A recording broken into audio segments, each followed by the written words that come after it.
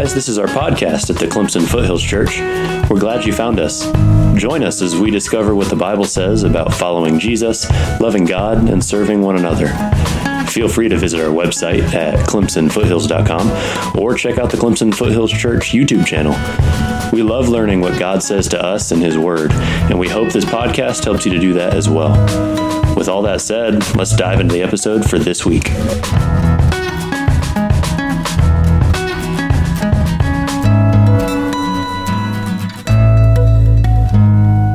Morning, everybody. Good morning. We don't have the live stream today, so there's no proof that any of this happened.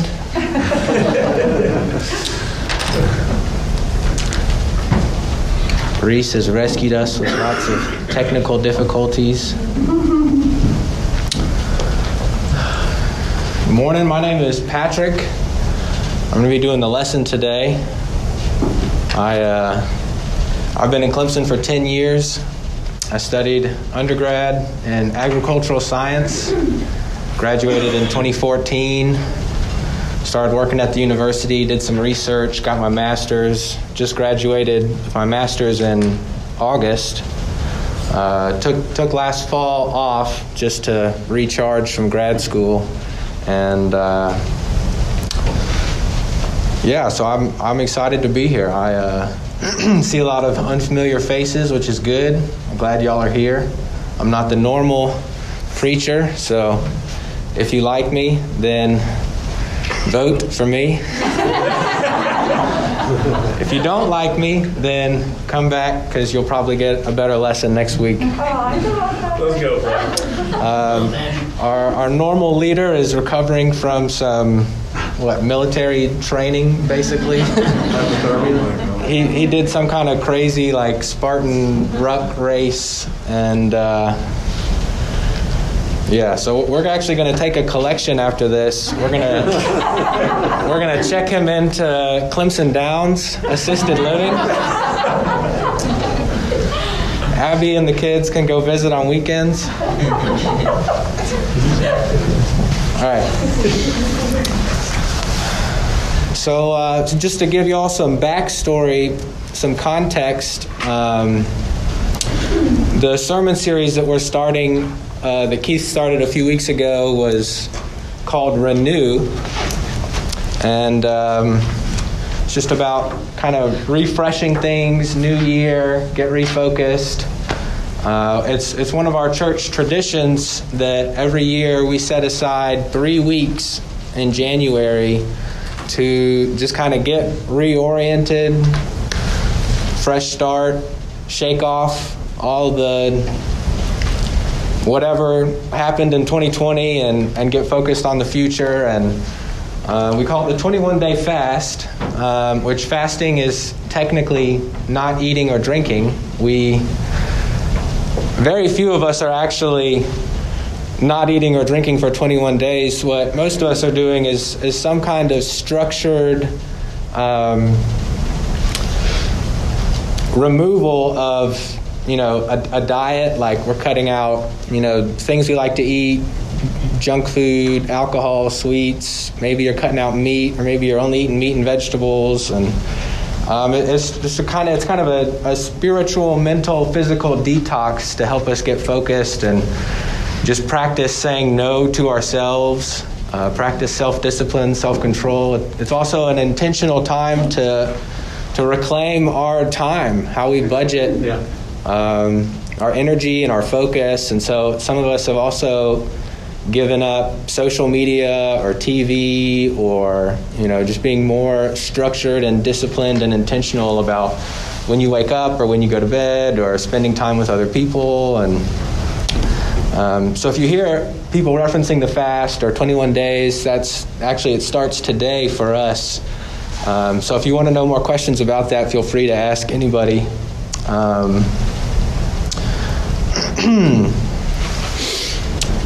I also want to warn you, we're going to do some thinking today. So you can go to the cafe and get coffee if you need to. Fasting from that. You can start your fast after the service. Put on your thinking caps. We're going to explore a word called repentance. And so I want to start just by asking, when you hear that, what comes to your mind? And that's not rhetorical. I'm curious. There's no right or wrong answer.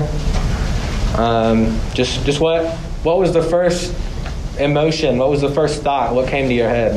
I think initially when I first became a disciple, I was like, repentance was something that I really, I cherished. Like I really was like, okay, I can do this to help my brothers and sisters, and it's something that I needed in my life. It was good. It's the word that comes to my mind is medicine. Okay, medicine. Yeah, Lindsay. Change. That's good. Anyone else? What did you think? What did you feel? It'd be difficult and painful. Yes, thank you. That was what I was looking for. I don't like this word. Y'all gave a lot of good, clean answers. I hope you were honest, but my honest answer is I don't like it. I kind of have to grit my teeth when I hear this. It just has some kind of connotation of like chores or work or something that might be necessary but isn't enjoyable. So I hope we can, if anyone else can relate in any way, then I hope we can change that some today. We're going to explore this word in great detail, and I want to start by looking at where it came from. So in the Bible, we're going to look at our subject in its natural habitat. In the Old Testament,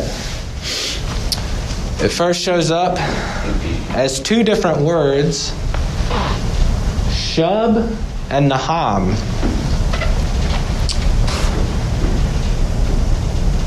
Shub is more of a physical turn, and Naham is kind of a more figurative, non-physical meaning. So in the spiritual context, Naham is arguably more helpful or more appropriate, but both were used in the Old Testament in Hebrew. This is what Hebrew looks like. This is not a very old scroll, relatively speaking. The oldest ones are they look like this. They're kind of gross and nasty and dirty, but this is what it would have looked like to them using it then, thousands of years ago. Hebrew's read from right to left. Originally, Hebrew didn't have any vowels, any spaces, or any punctuation. Later, as language is kind of standardized, they go back and they add all those things. So the earliest versions of the Old Testament look like this. And then we see, after the Old Testament, the 400 years between Malachi and Matthew, some cultural things happen. There's a guy named Alexander the Great who conquered a huge section of the known world, and he implemented a common language of Greek. And so with that, the Hebrew Bible is translated into the common tongue, which is called Koine Greek. And so what the disciples had, when you read the stories of the Gospels, the Bible that the disciples had at the time was individual scrolls of the Torah and the prophets and the wisdom literature written in Greek. Sometimes in your Bible you might see at the bottom there's a reference and it'll say Septuagint, or it might say LXX. That's Roman numerals for 70. Septuagint was Latin for 70. It was 70 academic guys that did the conversion from Hebrew to Greek. So when the disciples read the Bible, they were reading, most of them didn't read it in Hebrew. Most of them read it in Greek. When Jesus read at the temple, he even read it in Greek, when he reads some quotes from the Old Testament. And so if you look at this word that was the most commonly used, repentance, it was shub. Now it's epistrepho, which again it's not really the figurative one, it's more of the literal turning is the connotation. It just means turn around.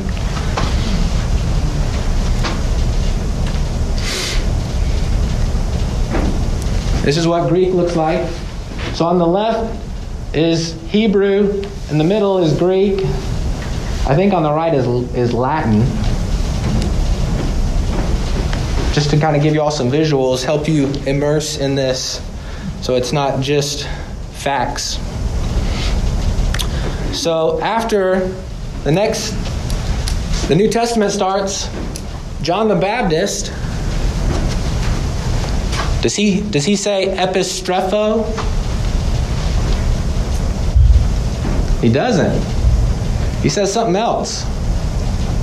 When he says repent, he says metanoite, for the kingdom of heaven is at hand. These are the first words preached in the New Testament. He shows up in the spirit and power of Elijah. Angel Gabriel announced him, said he was great before the Lord. He was likely raised by Essene monks in the desert in Qumran. Very spiritual man. He says, metanoite, for the kingdom of heaven is at hand. I read that and I said, JB, what are you doing? Where did he get that from? So I said, well, is that anywhere else? I called some fact checkers. Jesus says it too. It's recorded twice by Matthew and Mark. Metanoia.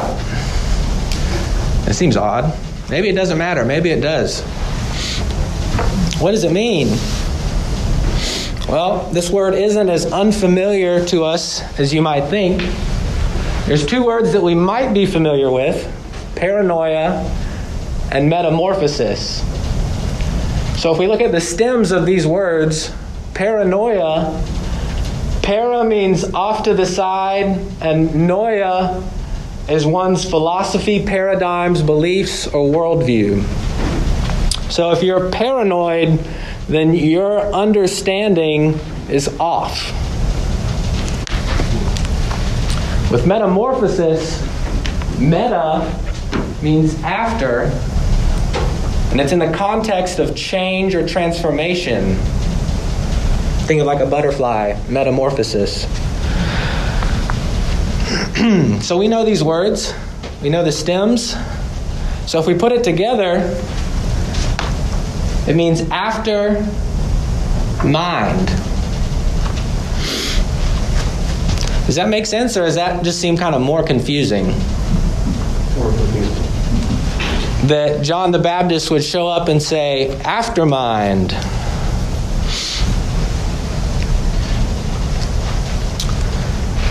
So if we do some more digging, we find that it's a change of the mind, emphasis on the after, expressing transformation. It shows up a few more times. In Luke 15, the prodigal son, when he hits rock bottom, it says he came to his senses. It's the exact same word. In Luke 24, the road to Emmaus, Jesus explains himself to his disciples, and all of a sudden they realize who they're talking to, who they thought was a stranger, was actually Jesus. They experienced a kind of mental revolution. Shows up a few other times. I have not come to call the righteous, but sinners to metanoia, to repentance, to aftermind, to mental transformation. Produce fruit in keeping with metanoia. So it shows up several more times. So it seems like John was not in error when he came up with his own word. But when we look at it today, I consulted the internet. Oxford says the action, this is all the definition of repentance. The action of repenting, sincere regret or remorse is what it looks like. Webster, to turn from sin, that sounds like shub and nahum. Sounds like epistrophe. To turn from sin and dedicate oneself to the amendment of one's life. What does that look like? To feel regret or contrition. It's kind of interesting. Both of those have the same definition and the same illustration. Synonyms, most common ones are remorse, contrition, penitence, and sorrow. So how did we get from shub, nahum, epistropho, metanoia to remorse and contrition? I feel like that they're all related, but all kind of very different at the same time. So if you look at church history, I'm not going to explain all this. It's actually a pretty sad story of looking at translations. And just like in the stories of the Bible and our own history, there's some really inspiring characters and moments, but overall it's a long, sad, disappointing story of failure, abuse of power, pride, and indifference. The Catholic Church takes over repentance, the word, they redefine it, and somehow you end up with feeling sorry and paying a tax. For almost 1,500 years, that's repentance. That's what it looks like. Now, if Jesus thought feeling sorry was what we're supposed to do, why would he come onto the scene saying, "Repent, for the kingdom of heaven is at hand"? That's not good news. Feel sorry. I don't want to hear that on Christmas or my birthday. If anything, it makes more sense to say, "Feel sorry, the kingdom of hell is at hand." But that's not what he said.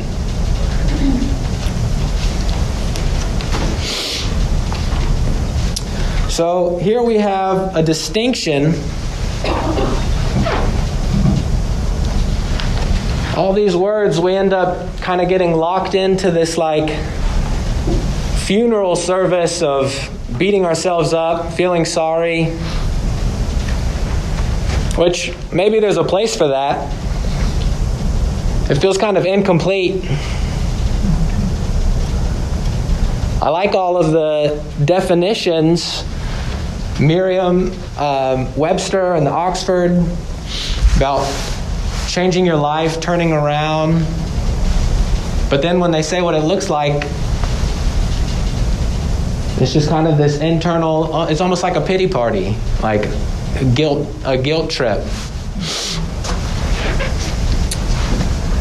But metanoia, what John the Baptist was getting at, is straining towards something ahead joyfully. It's the after.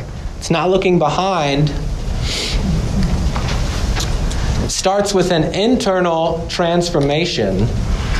That root word from metanoia, the noia, the new, it's saying you're having a complete paradigm shift. It's a cosmic, radical inner transformation that results in an outward transformation.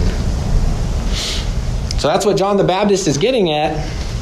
But what happens is the word gets mistranslated once, and then all subsequent translations reference that second source. And so when the Bible goes from Greek to Latin to German to English, and in the 1600s with King James, we get "do ye penance." That's what repent means, which is like flog yourself and feel bad. And after Martin Luther, we finally got rid of like paying the tax. You literally had to like pay money depending on how much you'd sinned to try and get out of purgatory before you go to heaven.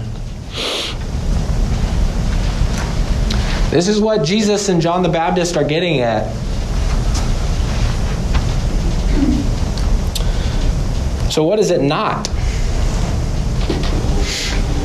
If it's an internal transformation that leads to an external change in behavior, there's a few ways to go down that road sincerely and wrongly.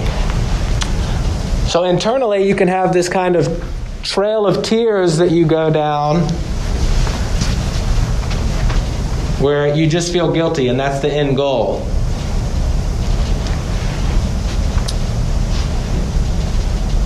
Externally, if there's no kind of internal transformation at all, then it is just the external kind of about face, turn around, change, which is also good, but it's kind of incomplete. And it's easy. We see this cover to cover in the Bible, and I see this in my own life, and I see this all around me in religion, is a failure to live out what we believe.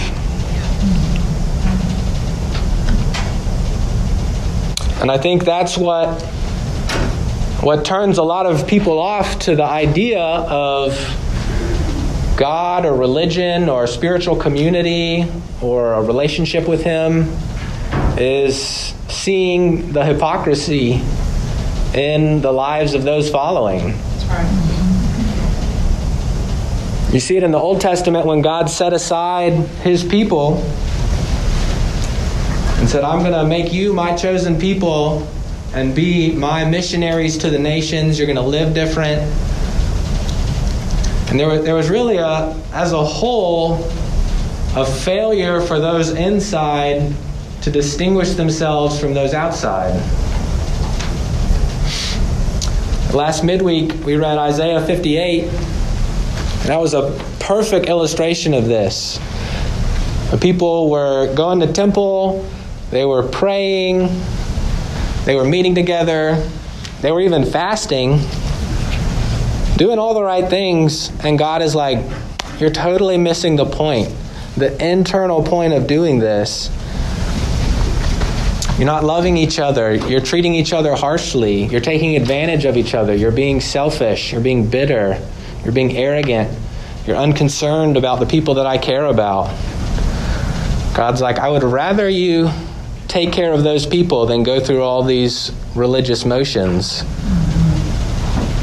And the scary thing is that we can be very self-deceived. It's not a malicious, like no one does that intentionally. But pride blinds us. Alfreda, you referenced this. Paul's writing to the Christians in Corinth. For even if I made you grieve with my letter, I do not regret it.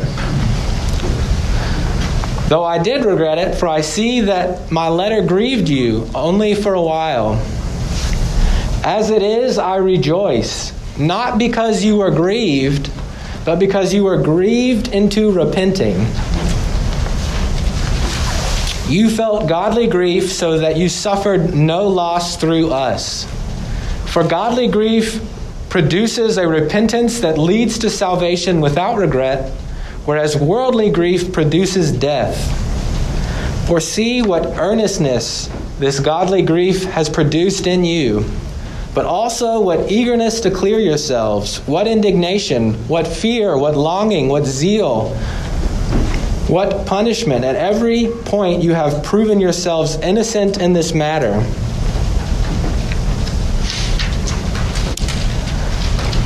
And so,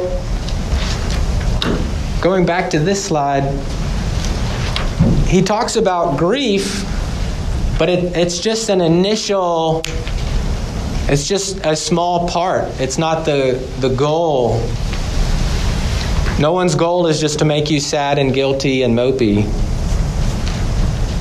And there is the external turn, but it comes from the internal transformation that happens. And he explains this so well. This is such an awesome illustration of what it's supposed to look like, what John the Baptist and Jesus were calling people to when they first used the word metanoia, what God has been calling us to all along. Some biblical examples. I think, I don't know if it was last Sunday or a midweek, Keith looked at 2 Kings 22 and 23.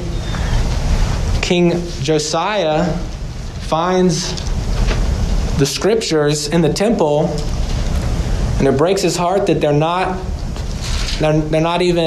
they didn't even know it existed to be lost.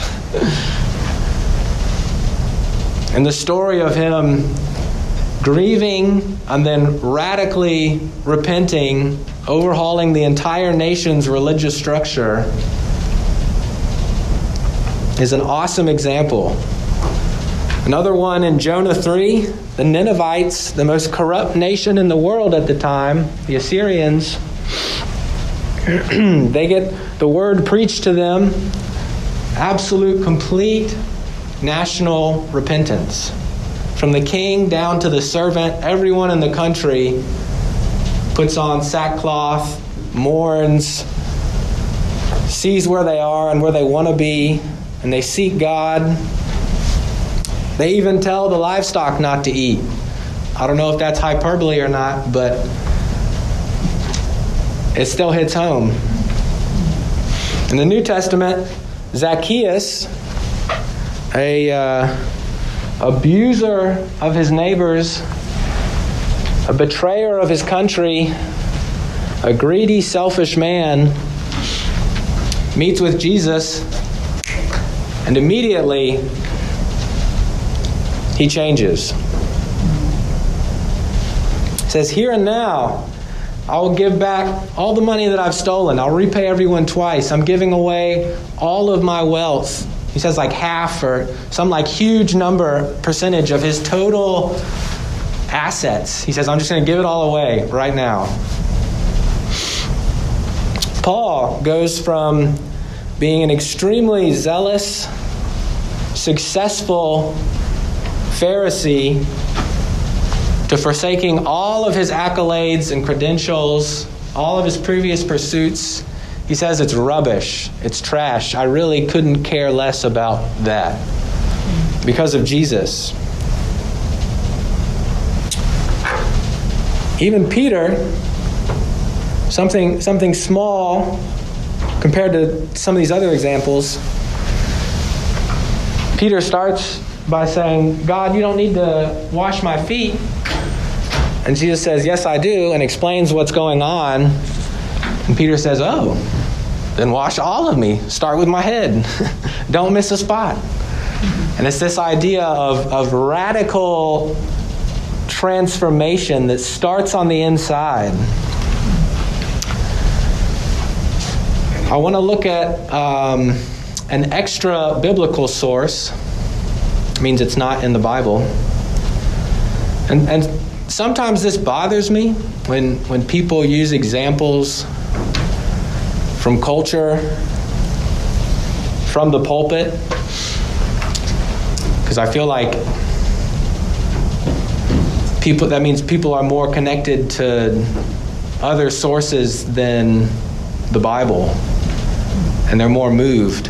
So I want to go ahead and say, I don't like it when other people do this, or I'm very hesitant to ever do this, But Jesus also told a lot of stories to try and get a point across. And I think stories have a way of kind of circumnavigating our defenses, our mental whatever, and it just kind of goes straight to your heart when you listen to a story. So I'm going to quote some of a story, and I ask that you just humor me and stay with me if this bothers you like it would me if I were you right now. I'm sorry.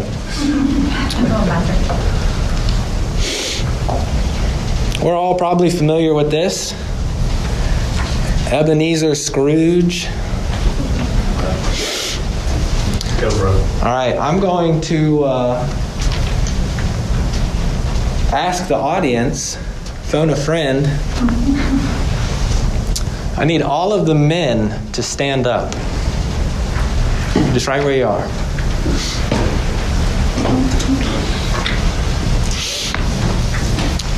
All right, I want you to count off, starting with 1. 1, 2, 3, 4, 5, 6, 7, 8.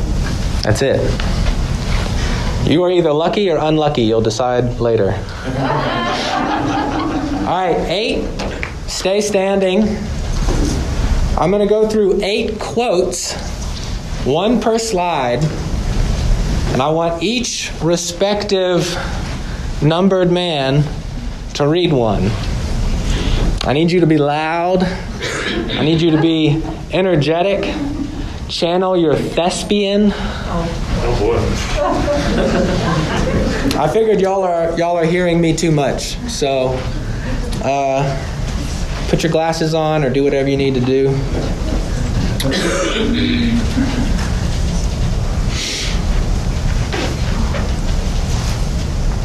Go ahead. Yeah. Yes, the bedpost was his own. The bed was his own. The room was his own. Best and happiest of all, the time before him was his own to make amends in. I will live in the past, the present, and the future, Scrooge repeated as he scrambled out of his bed. The spirits of all three shall strive within me. Oh, Jacob Marley, heaven and the Christmas time be praised for this. I say it on my knees, oh Jacob, on my knees. He was so fluttered and so glowing with good intentions that his broken voice would scarcely answer to his call. He had been sobbing violently in his conflict with the Spirit, and his face was wet with tears. Awesome. Thank you. Number 2. They are not tore down, cried Scrooge, holding one of his bed curtains in his arms. They are not tore down, rings and all. They are here. I am here. The shadows of the things that would have been may be dispelled. They will be. I know they will. His hands were busy with his garments all of this time, turning them inside out, putting them upside down, tearing them, mislaying them, making them parties to every kind of extravaganza. Thank you. You can do it all again if you want. I don't know what to do, cried Scrooge. Crying at the same breath and making a perfect laocoon of himself with his stockings. I am as light as a feather. I am as happy as an angel. I am as merry as a schoolboy. I am as giddy as a drunken man. A Merry Christmas to everybody. A Happy New Year to all the world. Hello here. Whoop. Hello. Good. Thank you.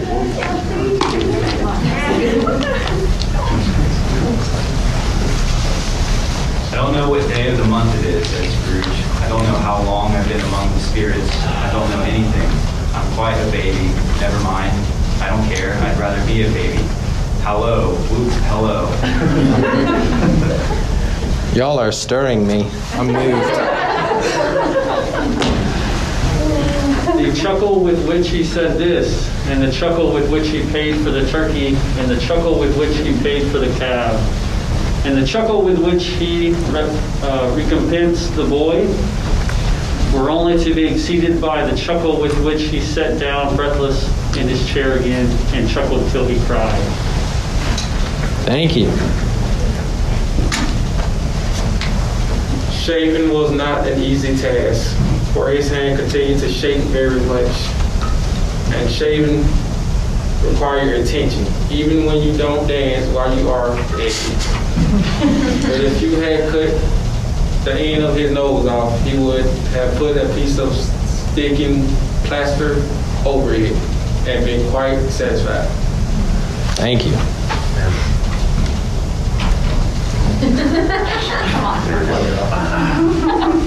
A merrier Christmas, Bob, my good fellow, than I have given you for many a year. I'll raise your salary and endeavor to assist your struggling family, and we will soon discuss your affairs this very afternoon over a Christmas bowl of smoking bishop, Bob. Make up the fires and buy another coal scuttle before you dot another I, Bob Cracker. Thank you. Scrooge was better than his word. He did it all, and infinitely more. And to Tiny Tim, who did not die, he was a second father. He became as good a friend, as good a master, and as good a man as the good old city knew, or any other good old city, town, or borough in the good old world. Some people laugh to see the alteration in him. Thank y'all. I love this example. It's such an illustration of radical cosmic transformation that started on the inside. He wasn't just grieving, but it did say he sobbed at one point. He didn't just modify his external behavior, still grumbling on the inside and full of bah humbugs. Complete transformation. He doesn't even know what to do with himself.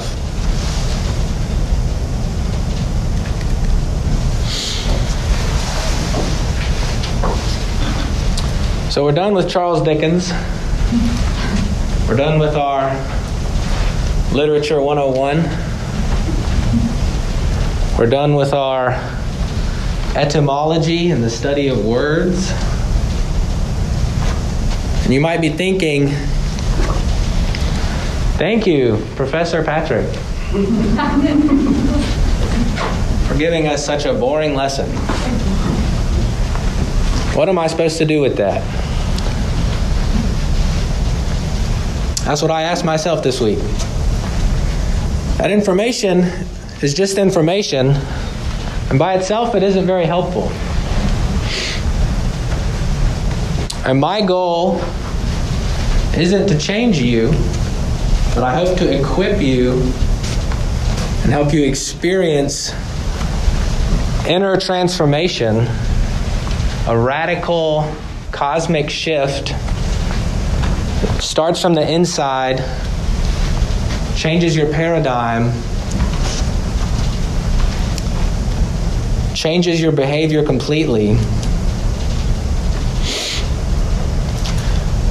I really like that example with Ebenezer. I can't help but feel inspired and also feel like he's not very relatable. I don't find myself a crotchety old man. I don't know how to go from black to white. What do I need to change? How do I do it? Whose job is it?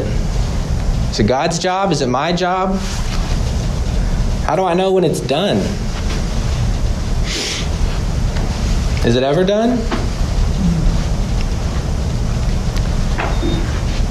How do you get to such a point We're described in the New Testament that you're so freed up that you want to laugh and dance and jump and shout and give your stuff away and lose all of your status, and you're willing to go to prison, you're willing to embrace suffering. How does that happen? We're going to explore this a lot more with subsequent lessons. I hope that what we're starting with is a journey to go deeper. A lot of times it's easy for me to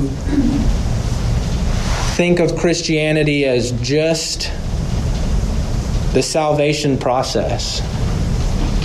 And then from then on, it's like, oh, well, I graduated. Like that was I ran the race and I graduated. Like, I believed, repent, got baptized. That's really just the starting line. It's like that's where God gives us like spiritual life, and we go from dead to alive. But then we have to start running the race. But it's easy for me to think that justification, the initial salvation, was the goal. And God wants to change us all from the inside out.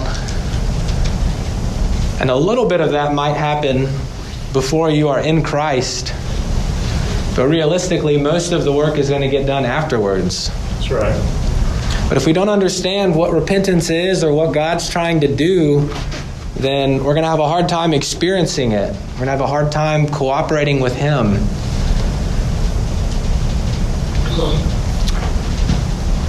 So let's look some more at what are some examples of repentance in the New Testament.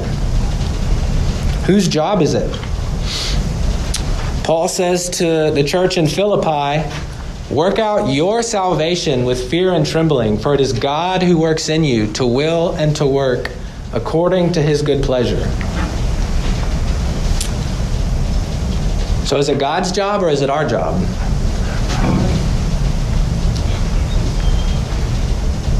You sure?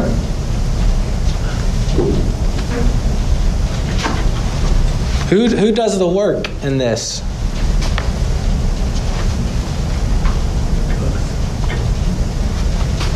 That's tricky. Both. What does that mean?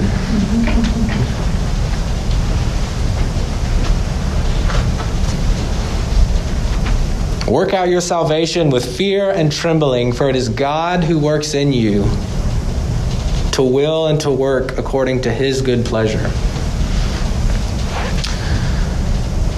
This has frustrated theologians since there were theologians. What is God's job? What is our job?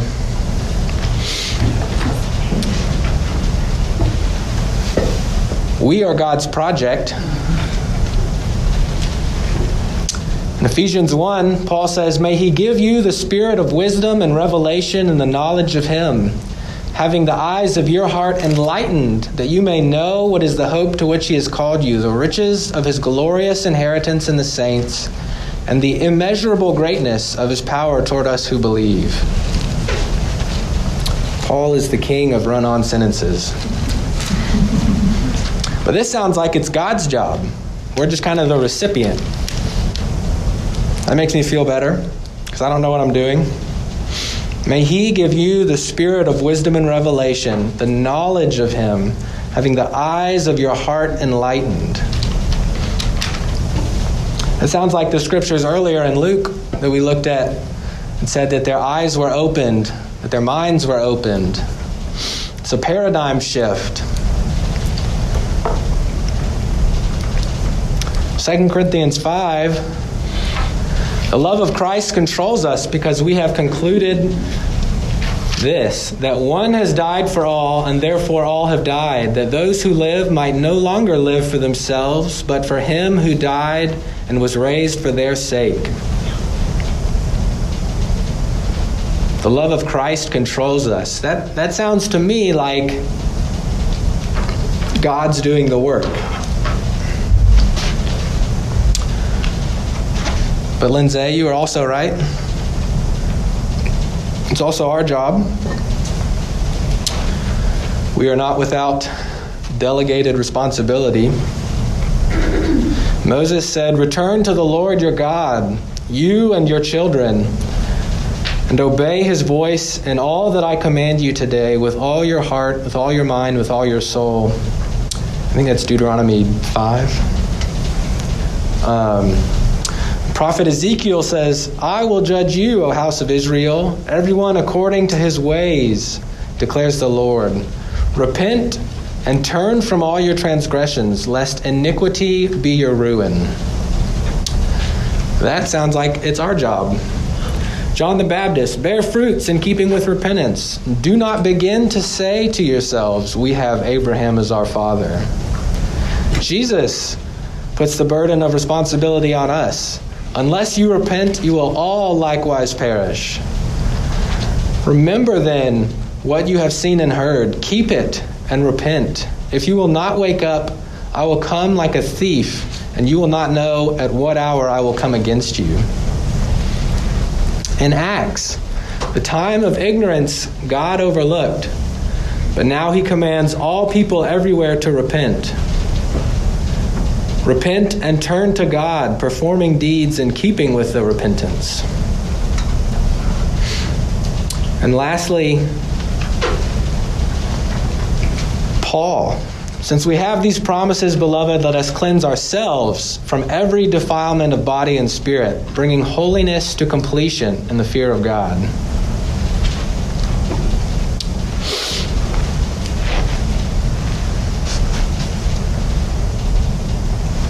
So is it our job or is it God's job?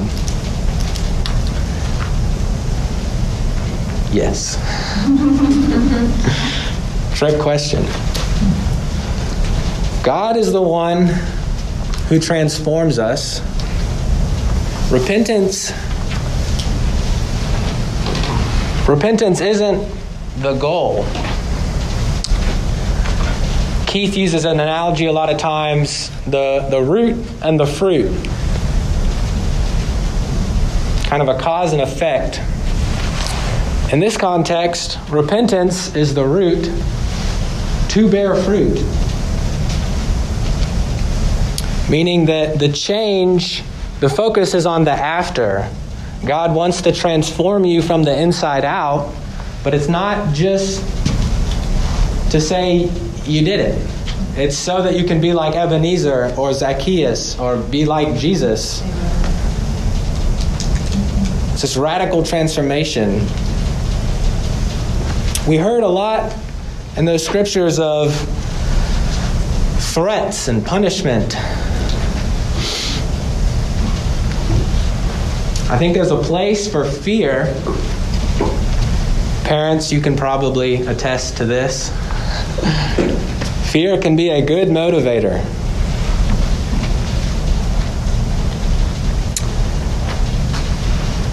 But when you're trying to get your kid to do something and you have negative reinforcement, a disincentive, the goal isn't that you just want to hurt them. You're trying to help them do what's best for them, trying to help them understand that sometimes there's consequences for our actions. So God uses fear, Jesus uses fear as an incentive to kind of get rid of distractions, to jolt you awake, to help you focus. But the overarching theme of the Bible is love. The story is we show up at our own trial, guilty, about to be condemned, and the judge puts a towel around his waist, washes us clean, pays our debts, erases our trespasses, adopts us, gives us clothes, food, a house, keys to a car, pays for our education. This is the inner repentance. And no matter where you're starting at, it's this understanding of who God is and what's really going on that transforms us. And it's the Spirit's job to do that transformation, and it's our job to cooperate. It can be very stressful to feel like you've got to somehow manifest this joy and giddy. It's hard to do on your own. It's not natural. But God gives us templates for how to go to Him, our relationship with Him, our relationships with each other that help naturally produce this with the Spirit's help. But we have to be doing the right things, going to those things. So my prayer is that in 2021, we can repent. And it's not a burden. It's not a chore. If you said we're having a party, we're going to do a lot of repentance, I've never heard that before. That's not high on the list of priorities. But if I could actually experience something supernatural, like the characters in the Bible did, like my favorite example of Ebenezer, if I could actually walk away feeling like that, then I would go to that repentance party. And so my hope is that in 2021, we can shake off the baggage, whatever happened last year. With the fast, we can get dialed in. We can seek God and give Him our best. And that He can help us to repent. We can believe the good news. We can understand Him better, who He is, what He wants. We can understand how bad sin is, how bad we were on our own, how good we are now in Christ.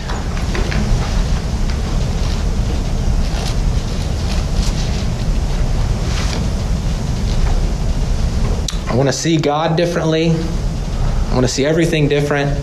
He says, you're no longer a slave, but a son and an heir. You are dearly loved children. I'm looking for you like a lost sheep, like a lost coin, like my favorite jewelry. God wants us to return to Him. He's always looking down the driveway, waiting for our return, wanting to come run out and hug us, no matter who we are or where we are.